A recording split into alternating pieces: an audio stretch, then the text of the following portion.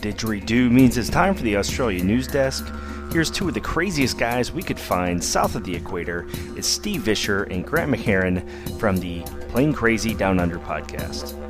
Dateline, 3rd of August, 2015. Well, g'day folks, and welcome to the Australia Desk for episode 362. Well, Grant, I think it's going to be mostly military this week, which should make David very, very happy. So let's talk first about, there's a lot of first-in types this week. So let's talk about the first-in type of a Boeing product, which, wasn't originally a Boeing product, but now it is a new Hornet coming to a RAF near you, Grant. That's right, mate. The first EA-18G Growler electronic attack aircraft for the RAF has been officially rolled out in St. Louis. Did already have its first flight back in July 13th, but now this was the formal presentation, and former Chief of Air Force Air Marshal Jeff Brown was there to, accept the keys, as they say. And, looking very, very good. A couple of friends of ours were over there taking photos and writing articles about it, and very impressive looking fit out on this thing. We're going to have a whole squadron of 12 of these aircraft, and it's going to be a definite boost to what we can do here. So between the E-7A Wedgetail AWACS up above, the AEW&C, and the jamming capabilities of the Growler, it's really putting a lot of power into the Australian Air Force. Yeah, now this is the first of type. Now the second of type has also made its first flight, according to this article we read here in australianaviation.com.au. And once all 12 aircraft are ready to go, they're all going to be ferried here at once, apparently, and they'll be here in about 2017, sometime during that year. So a little while away until they come online here with the Air Force, at least in this part of the world. In the meantime, crews, I guess, will be doing a lot of training with the United States Navy so they can get up to speed on how to use them, Grant. But speaking of another Boeing product that's already, I was going to say widely in use, but somewhat in use with the US Navy, the P-8 Poseidon. Well, it looks like the first one of our Poseidons is well down the production line now. It certainly is, mate, and this is a real Boeing product, being the Poseidon, a modification of the 737, uses the Boeing business jet fuselage with the, I believe it's the 900 wings. So a 700 size fuselage with a Dash 900 wings gives it lots of great range, endurance, loitering, things like that. And it looks like we're going to have its first flight in mid-2016.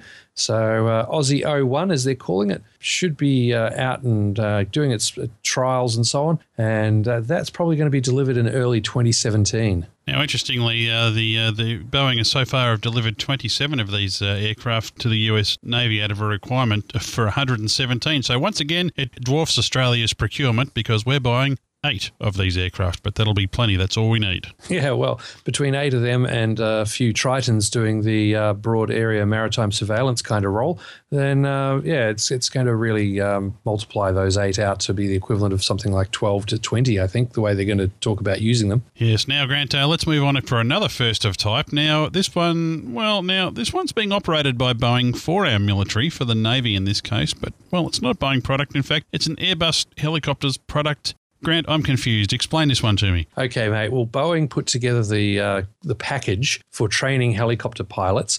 It's the ADF put out the Helicopter Aircrew Training System, or AKA HATS, and it's not just for the Navy; it's also for the Army. And the idea is that they're going to do helicopter training down at HMAS Albatross in Nowra, just south of Sydney. And Boeing put together the whole package. They're going to run it, and they selected the Airbus Helicopters X-Eurocopter EC-135 T2 Plus helicopter as the aircraft to do the training in. So all this Boeing versus Airbus crap, I think we could just throw it all away and get on with reality, because every Airbus that comes out has a lot of American products in it, and every Boeing that comes out has a lot of European products in it. And let's just face facts, it's a global construction area, and it's one thinks one way, one thinks the other, and sometimes they don't like each other's products. Go figure. Yeah, I tell you what, it's interesting. I love this quote here in this article from Peter Harris, who's the head of government sales for Australia and the Pacific, presumably for Airbus Helicopters. He says here that Airbus Helicopters is thrilled that Boeing and the Commonwealth of Australia have demonstrated their confidence in our product by accepting the first EC-135 Tier 2 Plus on time and on budget, blah, blah, blah, blah, blah. Well, I'll tell you what, Grant, I bet he's really thrilled that Boeing is buying their helicopters. I guess Boeing may be wondering why did they sell off the McDonnell Douglas helicopter line when they bought so many different McDonnell Douglas aircraft when they bought that company, or rather when McDonnell Douglas leveraged Boeing to buy them. But we won't go there. No, not yet. Well, we'll talk about another one of those products in just a sec. But I must say, Grant, just looking at this picture here, and we'll put a link in the show notes, folks, a very cool colour scheme, black and yellow. Well, yeah. Well, like anything like bumblebees, wasps, watch out, avoid. Yes. Okay. Now let's talk about another Boeing product that, well, at least was designed, we reckon, by McDonnell Douglas, and that's C-17s. And Grant, another C-17 has arrived in Australia, and it's the 7th airframe, in fact, for the Royal Australian Air Force. Boy, I tell you what, they really had the checkbook out this week. Oh, they certainly did, mate. That or else all those prepayments are finally coming through for them. Yeah. But basically the 7th of 8, yes, a whole 8.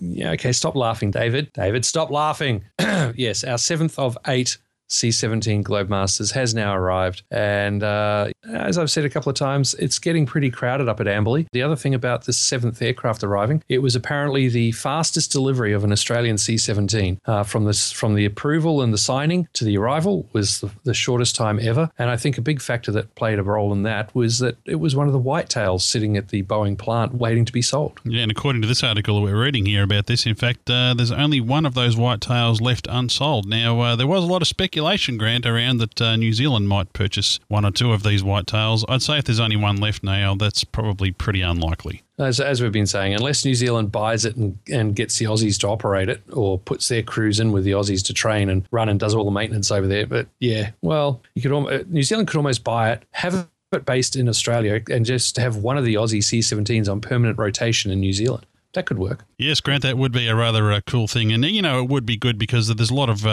regional humanitarian response that goes on with our military forces out here, Australia and New Zealand. So, yeah, that probably wouldn't be such a bad idea. Now, Grant, just a couple of throwaways before we finish up this week. Qantas, it says here in this article, their pilots have approved, the long-haul pilots, in fact, have approved a new wage deal. Everything's just going along so harmoniously over there at the Flying Kangaroo at the moment. Yeah, that means something's about to go wrong, doesn't it? Yes, Australian and International Pilots Association President Qantas pilot Nathan Safe, what a name, Nathan Safe. How cool is that? He said the enterprise agreement, quote, satisfies a business case for Qantas International to consider purchasing Boeing 787s with a possible entry into service as early as 2017. So, they are looking forward to the future there, and good to see that they've reached an agreement with their pilots, Grant, after, let's face it, a pretty tumultuous period. Yeah, it's certainly good news for them, mate, but I'll tell you what, it's moving on to the next story.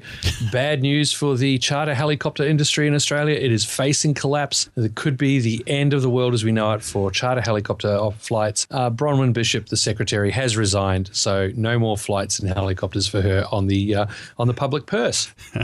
Well, she was up until recently the Speaker of the House, in fact, and you'll have to follow Australian politics, folks, to understand this. But the Speaker of the House, a very senior Australian political appointment here, basically she's been living the high life and got herself in a bit of hot water recently when she took a helicopter flight of all of about 10 minutes and ran up a bill of about $5,000 or $6,000 and, just to take herself to land on a golf course and do a bit of party business. And, well, it didn't go down too well. So, anyway, she's finally, after about 3 weeks of very intense pressure, decided to quit. So, yeah, the meme going around at the moment is that the poor old helicopter charter industry is going to go bankrupt. A very funny article here in a satirical publication called The Shovel, theshovel.com.au. We'll put a link in the show notes there. And, I guess if you don't follow Australian politics, it won't mean too much. But if you read the article, you'll still get a bit of a laugh. Well, we sure did. There's a good way to put it.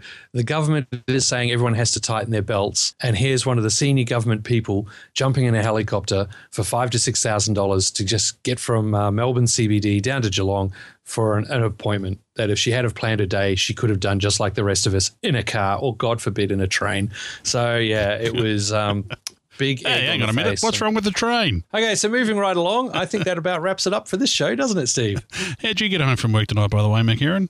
Yeah, one of your trains, mate. So very, very brave of you. Well, we'll be back next week unless Grant gets mugged on a train or something. Until then, I'm Steve Vischer. And I'm Grant McHeron. What do you mean get mugged on a train?